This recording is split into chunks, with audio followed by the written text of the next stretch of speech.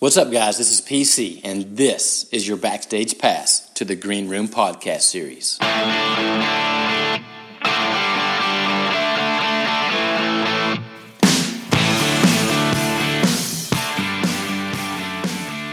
Hey guys, this is PC in the Green Room podcast series. Our guest today is none other than Dr. Frank Rudnesky, retired principal, Jocelyn Renaissance Hall of Famer, author, and one of my favorite people on the planet. Frank, how you doing, brother?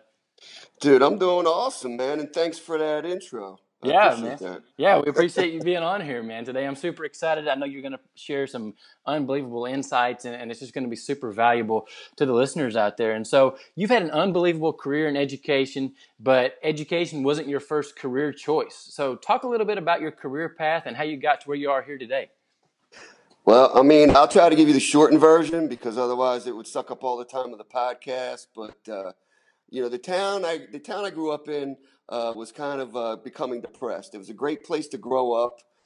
They had a lot of lakes, a lot of places to fish. I played basketball, so there were lots of places to do that. But as far as like industry jobs, etc., wasn't that great. I mean, at one time, I thought I was going to be a banker because I worked at a bank in high school. When I graduated from high school, this guy I know from elementary school came into the bank and he said, "Hey, my dad will pay you a quarter more an hour if you come work for the dairy." And I'm like, "Giddy up, let's do it." So that's what I did. And he came up to me one day and said, "If you take any classes at the community college, I'll reimburse you for them." So I said, that's awesome. So that's what I did. Started taking classes in business and decided that the town was becoming a little bit more than I needed in my life. So decided to opt for a better challenge and transferred to the University of San Francisco, 3,010 miles away. So that was kind of a leap of faith. But it was a Jesuit school, still is, and they gave me the most money. Scholarships, basically. I was going to school for free in what I thought to be a prestigious university. So when I went out there, I went to the office for a job, the placement office, and there were two available: elevator operator and work at a magic shop, no experience necessary. So, I mean, I didn't have this vision of going up 27 floors, down 27 floors all day. Went down to the magic shop. No experience necessary, and it was the funnest job I've ever had. Fun to the point where when I learned enough magic, I started performing out on the street to make extra money to help support myself in San Francisco as a student. So that's what I did, and followed that passion when I got home to New Jersey and opened up a magic shop on the Wildwood Boardwalk. And that's what I did for 3 years. And while I was doing that, I was performing magic all over the place. For instance, Donald Trump's yacht. Yes, that Donald Trump. And the magic shop was closed in the winter because they shut my water off on October 1st. So that's when I started to substitute teach. And this guy comes up to me one day. He looked like a cartoon character named Stanley Kleist. And slowly walks up to me. He said, "You should be a teacher." Turned around and walked away. So I'm like, what? That's it? That's the conversation? But he saw something, I guess, that was kind of like connected me to the kids. And we all know that we've talked about it over and over and over again about building relationships and making connections, how that is what teachers should do. And those teachers that don't do it aren't as successful as those of us that do it. So pursued it and went and got certified to teach high school business. That was my shortest route to certification. And at the time, I was the only applicant that had a computer class. This was 1986, and that's probably before you were born. And they pointed the finger at me and said, "You are going to run our new computer lab." I'm like, "Yes, I am," whatever that meant. But early on in the classroom, I mean, and I taught some boring curriculum in the beginning, some of it, not the computer classes. That was fun because it was on the cusp of technology integration before they had Apple Classrooms of Tomorrow, et cetera, et cetera. And there wasn't any research out there. But my visual research was telling me that engaged kids in a different way, especially different types of learners. So that's what I did, and eventually got into administration.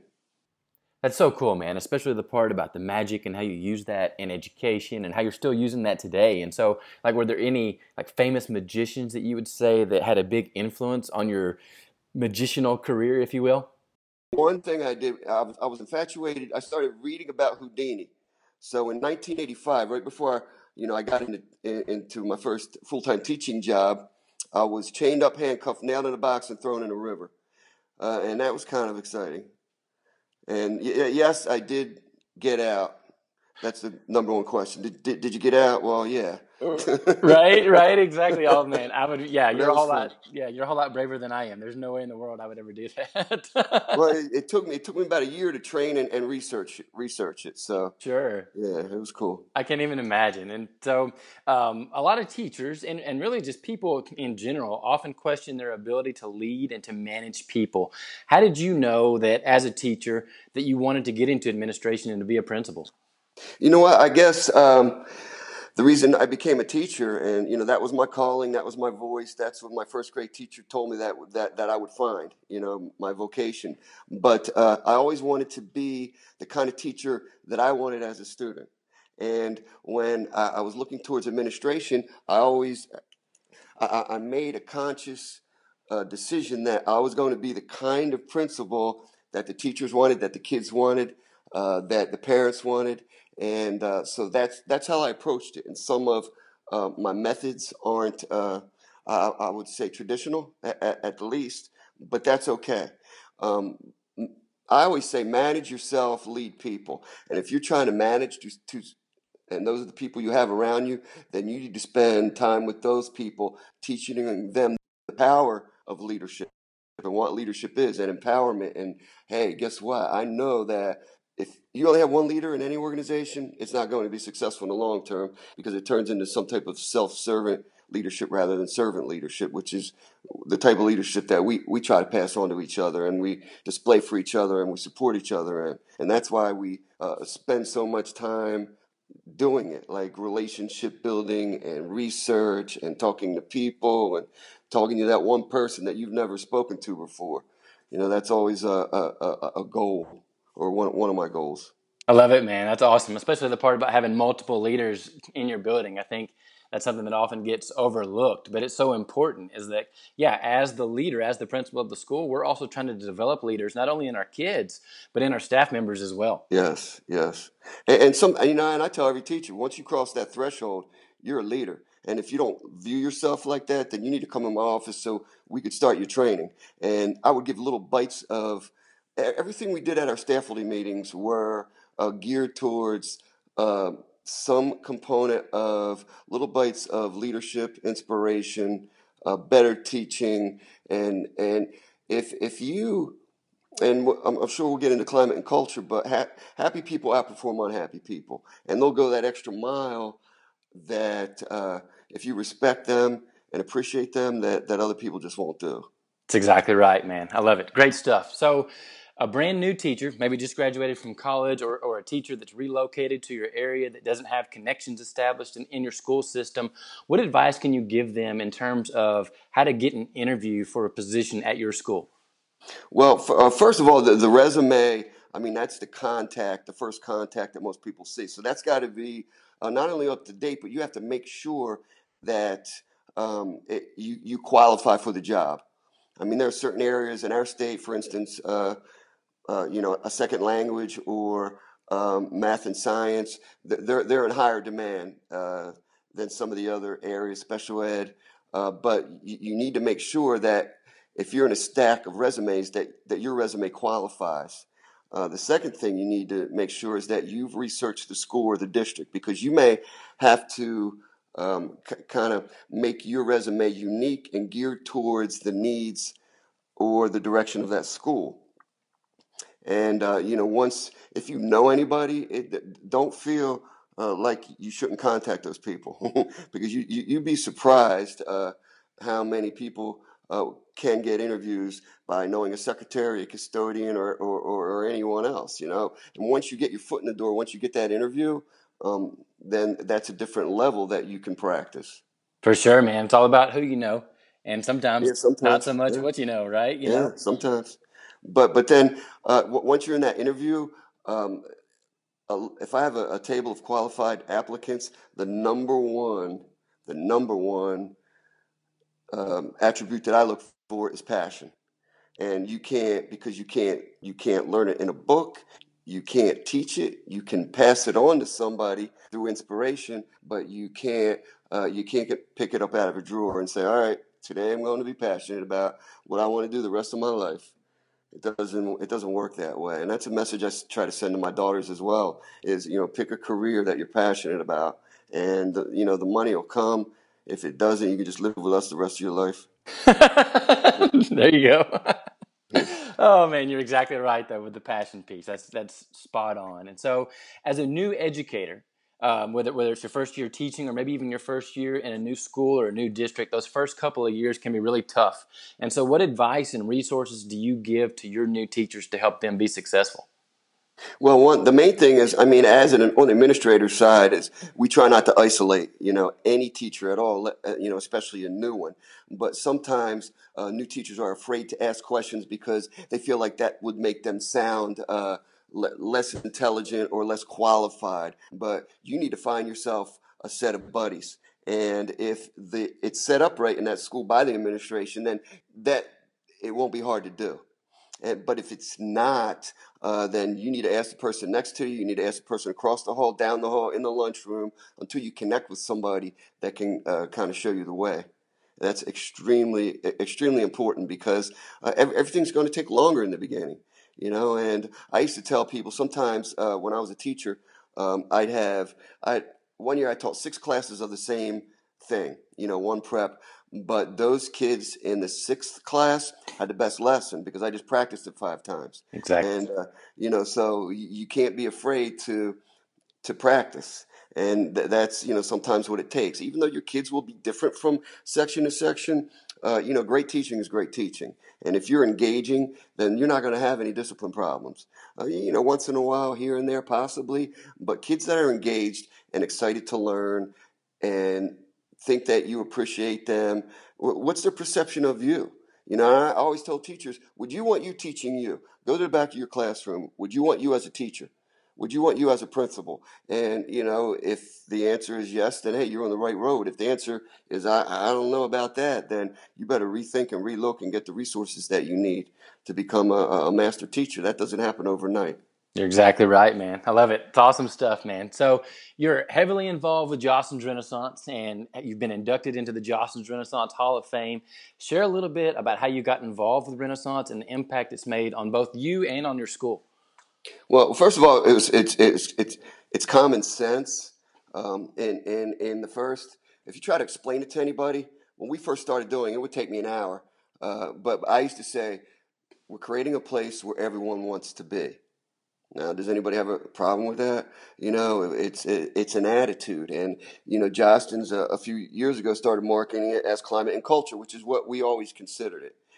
So I love those two words when you're trying to describe it. So how did I get into it?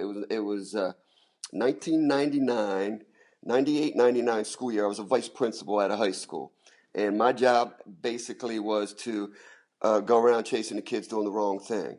And that could wear on you quickly. Um, but I still tried to have new teacher groups and call and make the connections with the kids that were doing the right thing, because that was just always common sense to me. Why are you only talking to the kids doing the wrong thing? How about spending some time with some kids doing the right thing? The first time I called in high school junior, she had just gotten a perfect score on the SATs. So I'm like, wow, I don't know if I've ever met anybody that had done that. So I called her to my office, and she was like shaking.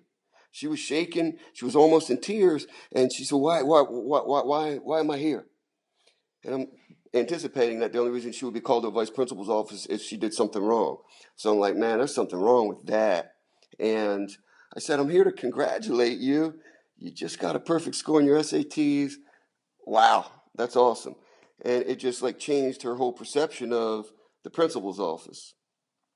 Now, fast forward a couple months later, this guy came to our school, Frank Palatucci, and we weren't sure what he was talking about, but it was Johnson's Renaissance. And somebody said, yeah, this guy's going to talk to us about making our school better or funner or something. I don't know how they put it. Well, I'm literally on my way to the auditorium. It was a half day in service.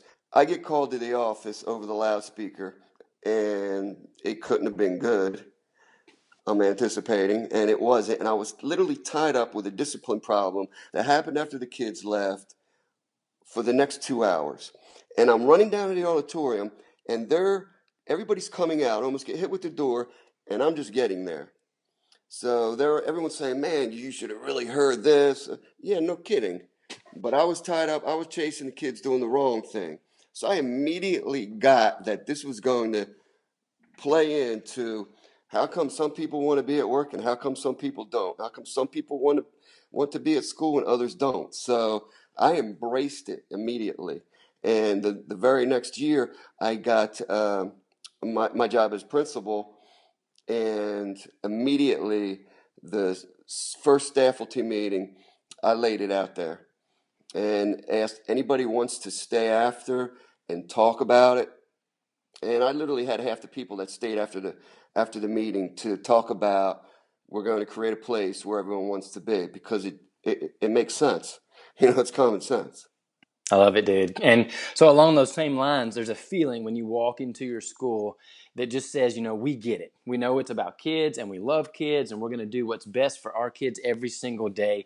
And so how did you go about creating that feeling in your school? And then also, how did you maintain that feeling? Because that's a big challenge as well. It was, well, I mean, one thing is you have to gather all stakeholders.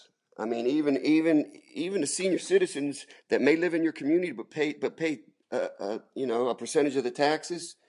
Find some way, some reason to invite them in. And one of my secretaries used to always tell me, this guy's here. He graduated in 1947. He wants a tour of the school. Do you got time to talk to him? I don't care what I was doing, unless I was not in the office. Absolutely, positively, do I want to brag about our school. But getting back to how we had that feel when you first came in, it was when Renaissance was first introduced to me, one of the things that people talked about was a lot of things in sports are done right, but they're geared to one population, and that's the athlete. Not even the student athlete, but just the athlete. So when you walk into a school, what do you see? You see trophies, sports trophies. What happens on Friday night? Well, towns close down because there's a football game, All the kids are wearing their jerseys, right? As much as they can, their varsity jackets. So if we could shift that, what's wrong with sports? Nothing. What's wrong with that collegiality? Nothing. What's wrong with the teamwork? Nothing. But let's do the same and find a niche for every student in this school. All right, whether it's leadership, whether it's good character, whether it's being smart. I mean, I had one kid, John. What he was very, very good at was coming to school every day. So when I gave him a Renaissance shirt for coming to school every day, I don't know if he took it off for a week. And I mean, that's what we're looking for, connections. So when we would go around and see different things, for instance, we started retiring a Renaissance shirt and hanging it on our wall. And that was kind of, we want people to ask. We want students to come back and say, look, that's when I was in school for Project Rocky, Project Superhero. There's no place like home. I remember those. My favorite pep rally. And we also started, we want kids to leave a positive message, a positive legacy. So when we went down to the Holocaust Museum, we saw these tiles of kids that were sent from all over the world. They called it, I believe it's called the Children's Wall of Remembrance. Well, we switched it up to the Renaissance Wall of Acceptance for every 8th grader. That school went up to 8th grade to leave a message of peace, hope, love, and acceptance. And the kids just took off with it, man. I mean, you can't imagine the number of kids that come back to find their tiles, because as the wall gets bigger and bigger, it's harder and harder. I had a homeless man come from the rescue mission to pick up some goods that we collected, and he was there for an hour and read, at the time, every one of the tiles. I mean, and wow, that's working. So we wanted it to explode, and the deeper you go into school, keep exploding, keep exploding. And if people are asking questions, hey, what's that? I don't mind taking the rest of my day to explain it to them, because that promotes the great things happening in our school. You have some bad things happening in your school, you don't have to promote that. It's already promoted for you. So, when you have people that enter the noblest profession in the world and they never get thanked, there's something wrong with that. So let's shift perception. Let's upturn what's going on. No doubt So about it, man. That's yeah, awesome. that was one of my goals.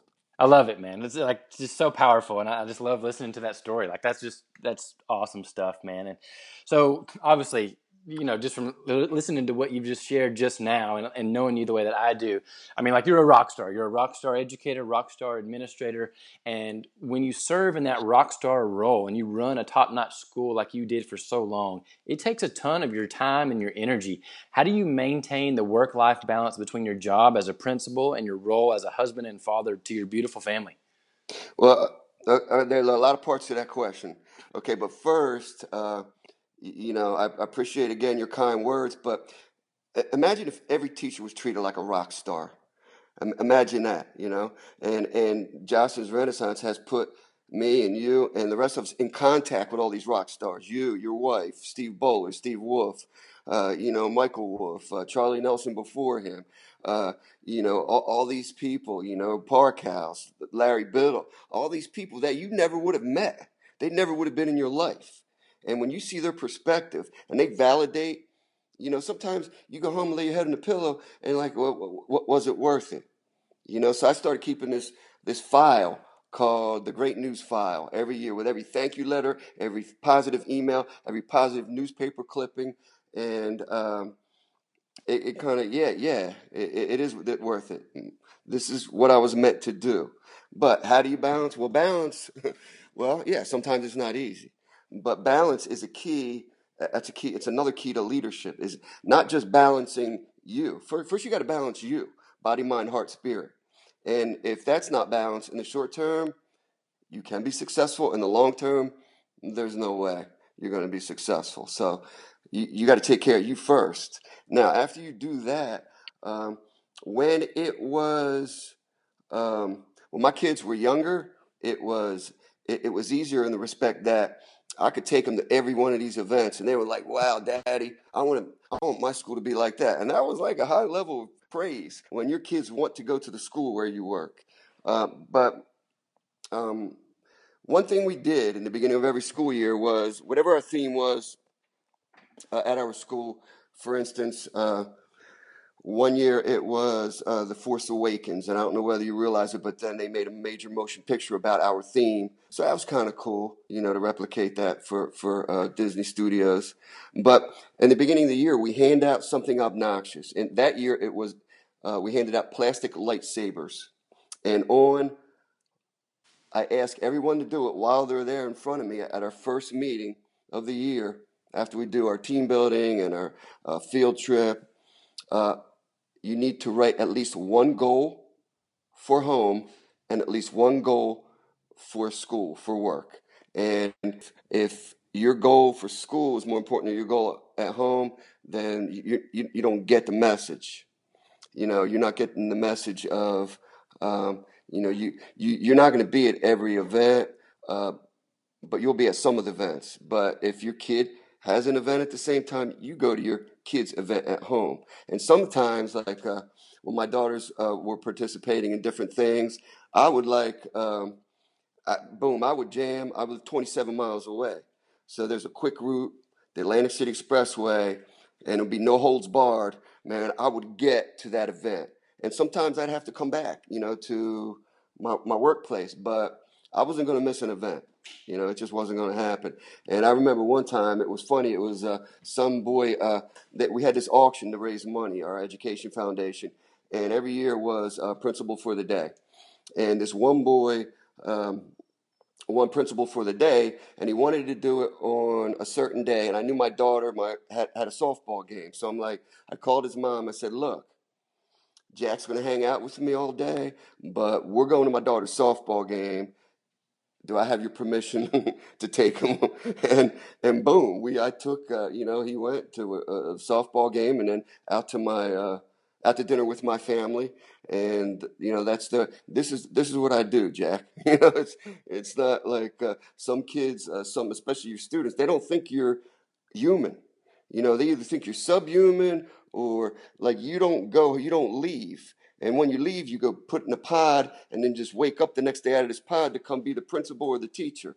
And the first time they see you at the mall or at a game or somewhere, away like an hour away, it's mind-boggling. But also, that's a connection. That's a connection. So Exactly. That's so funny that you say that, because you're exactly right. You're at the grocery store or whatever, and they see you, and it's just like, it's almost like you're an alien or something, like you're supposed to be in your right, classroom and like studying or doing whatever it is that teachers do. So right, exactly. that's so Whatever. funny. Be epic, never ordinary. That's your mantra, and I absolutely love it. So explain, like, how did you adopt that? How did you come up with that? And like, what does it mean? Explain that for our listeners. Well, I mean, epic is, I use epic as, a verb, a noun, different ways. But your epic is your passion. And there's no, I mean, as you get older, like time goes in a click of a finger, man. It goes too quickly, and there's no time to do things half crocked. So if you're not giving everything to it, then that's not your epic. Your epic is somewhere else. So you don't have time for mediocrity, or if you're going to do something if you're shooting for a C, you know what? You're going to get it every time. But I've seen kids, I've seen adults as well that were born with intelligence, born with money, born with talent, and they do just enough. You know, they do just enough to get an A, just enough to get to, college of their choice, just enough, just enough, just enough. What if they, found their epic and they gave as much as that kid with less talent, less money, less intelligence to get where they are? Then hey, guess what? Um, our school systems would be the best in the world, but they're not, because it's not a priority. People are more worried about getting their trash and the recyclables picked up than they are about having the best school with the best teachers. Every time a teacher's contract comes up, I mean, you hear about it. It's all over. That's news. It's in the newspaper. But when a contract comes up for some of these other areas, nah, that never comes up, because the government will bail them out, and they could be billion-dollar companies again. So we as educators don't get the respect we need. But your epic is your vocation. It's what you're meant to do. It's where you find that wow factor. And if you're doing something, no matter what it is, make it your epic. So cool, dude. Yeah, and we actually put that. I sent you the picture. We painted that Yeah, on man. on the wall in our school, and like, Yeah, humbled and honored for that. Thank you. I love it. So That's cool. cool. It's cool to see. And so here, just recently, you had the second edition of your book, 50 Great Things Leaders Do, that was published. Looks amazing. Tell the listeners what they can expect when they pick up a copy and how the book came to be in the first place. Well, there was an earlier book by the same title, the first edition, and I just started accumulating all these stories and getting all these emails. And we were in Minneapolis. It was 2006. Our theme for that year was Project Superhero. All of us are superheroes because we're educators, type of thing. And we had gotten a grant we actually got an Intel School of Distinction grant, but the grant could be used for anything. So we used it to go to the National Renaissance Conference in Minneapolis. So we were able to take, about 12 of us, 12 people that worked in the school. Some students went with their parents, and when we were there was a portion of our breakout session where people were we planned it for each teacher to tell a snippet of their story and how climate and culture and Jocelyn's Renaissance changed the way they looked at their job, their vocation, their epic, their school. And there were some powerful stories of people that had been teaching for 25 years that never felt appreciated, people that were ready to retire, people that were never thanked, and, all the way up to first and second year teachers who that's all they knew. All they knew was positive climate and culture. So all they had to compare it with was themselves when they attended school or schools they visited to do their preparation for becoming a teacher, and these other teachers' stories. So these stories needed to be told. And on the plane ride home, I started writing them down, writing all these stories down and how they fit, and come up with 50 things that don't have to be done in a row. For instance, you don't have to do number one, raise the bar is important, but so is number two, set goals. Maybe number two should be first. So we're not doing them in order. And you could do number 10, have fun. I mean, that's you could do number 50, let's get fired up, or number 48, respect. But they don't have to be in order. But if you pick 5 of these things, say you put them all in a jar, and I have a jar here. You're not gonna be able to see it on the radio, but I have this mason jar that I take with me sometimes. It has all 50 things in it. And sometimes I'll feel like, all right, let's pull one of the 50 things out and see if can this be done independently? Will it make you a better person and a better leader? And, if it doesn't, then I'll burn it and I'll put a different one in there. But that's how it came about from listening to other people. I wanted to get the stories out there. I wanted to have independent things that didn't need to be all done in a row. That's why there are so many of them. And we as educators need to keep telling our stories, because if we don't, then those stories won't be out there. So this new version, it took about a year because I wanted to get input from people like Jostens, and to see if it fit not only what I was trying to get out there, but what they were trying to get out there as well. So that's it's a compilation of stories, theories, research, and common sense. I mean, sometimes we don't even realize we're doing research. So I started documenting the essential qualities of a leader. Not only what school age kids thought, like between the ages of 10 and 21, but what adults thought. And, in the beginning, it was, I don't know if you've ever seen any of these beach balls I take with me. And I pass it around and have the kids write down an essential quality of a leader, and then I document it. It's just that simple. Sometimes it is so simple, but we make it too hard. I do the same thing with adults, and then I've read some contemporary literature over the year where I really firmly believe that unconditional love is a lot like unconditional leadership. So then I started getting 2 beach balls, and all right, everybody on this side, write down one word that connects to unconditional leadership. Everybody on this side, one word that connects, that's your power word for leadership. And then boom, at the end, when I'm done talking, we look at them and there's like 90% crossover. As far as if we Venn diagram this, you're going to have leadership and love coming close together. And I think that's an essential component of servant leadership that's not talked about or that's missing. If you think or you know that your teacher loves you, boom, you'll make inroads. You'll do anything for that teacher, for that person. And the same thing, with the people that you meet and work with. If you take the time to just listen, man, we just don't take the time because everybody's busy. Nobody's less or more busy than anyone else. So you have to take the time, and it matters. I love it, dude. And so how can somebody pick up a copy of the book? Well, Jostens is they'll have it on their website.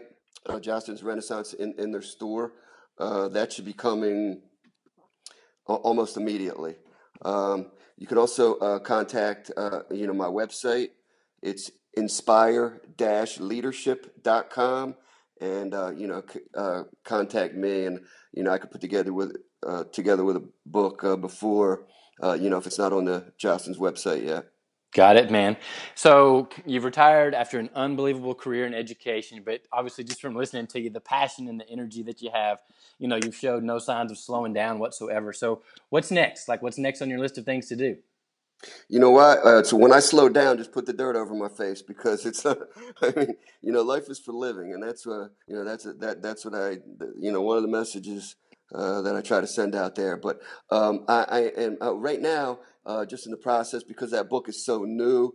I want to get the word out. I want to get the message out. I want to get other people telling their stories. Blog about it, email about it, thank somebody. I mean, is there ever anybody that you wanted to thank and you haven't? and yeah, probably a lot of people, because those are the only people to ever get to ever get even with. The people that have helped you. I mean, there's a quote. It's something like, it's an anonymous quote. The only people to get even with are those that have helped you. So contact those people, send them a thank you note. And I remember my 7th grade teacher. I had seen him. He's one guy that always made me feel important. He was my first basketball coach. Always made me feel like I could play basketball a lot better than I could play. But he made me he made me feel like I could get better at this sport, and I did. But it was because because I believed what he was telling me. Anyway, so we had a 40-year 8th grade reunion a couple years ago, and he was there. And I invited him to our school, and we were like in full blown out, Renaissance mode. I invited him on a day of a pep rally, and I wanted him to see, the difference that he made. So he got to see it. And, the funny thing about it is his path led him out of education. He became a principal, and he got burnt out. There was no one to teach him about Jostens Renaissance, and he got burnt out and ended up becoming a prison guard. He finished his career, in a prison, which I'm glad my path didn't end up like that. Not that that's not an admirable job. That's not what I mean. But somebody that made such a difference. Maybe if other people would have told him, the difference that he made, it would have turned out differently. For sure, man. Makes perfect sense, dude. I like it. Yeah, man. So powerful, man. Frank, man, I love you. I think the absolute world of you. I love your heart and your passion, and it's one of those things I can't even imagine the impact on how many lives you've made out there. And just like it, I always say, it doesn't get any more powerful than that, And so thank you for everything that you've done for education, everything you're going to continue to do for education, and just like I told you when I saw you here a couple of weeks ago, thank you for your friendship, man, because it means the absolute world to me. No, I appreciate you. I appreciate you too, Phil, man. Love you like a brother. And, same. Thanks again for those kind words. And I don't know if you email me your address, but you're gonna need to do that. So, I could send you some stuff. And, I appreciate you. You guys got to get to, you got to get the whole family in New Jersey, man. It's, we spent a couple days down the Jersey Shore, South Jersey Shore, not to be confused with the North Jersey Shore. So, that's a whole, we got to go on another taco tour and, finish that off too. And I got to get to Nashville. Is that the closest airport to you? That's the closest one. Yes, sir. All right, man. Because, I know one of my daughters, she's a big country western fan or whatever they call it these days. I know a lot of it's like pop, but it looks like fun though. Oh yeah, for sure. Yeah, we definitely need to make it happen, man. That'd be awesome. And so thanks again, guys. You've been listening to the Green Room podcast series. Thanks so much for tuning in. Chase your dreams, kids.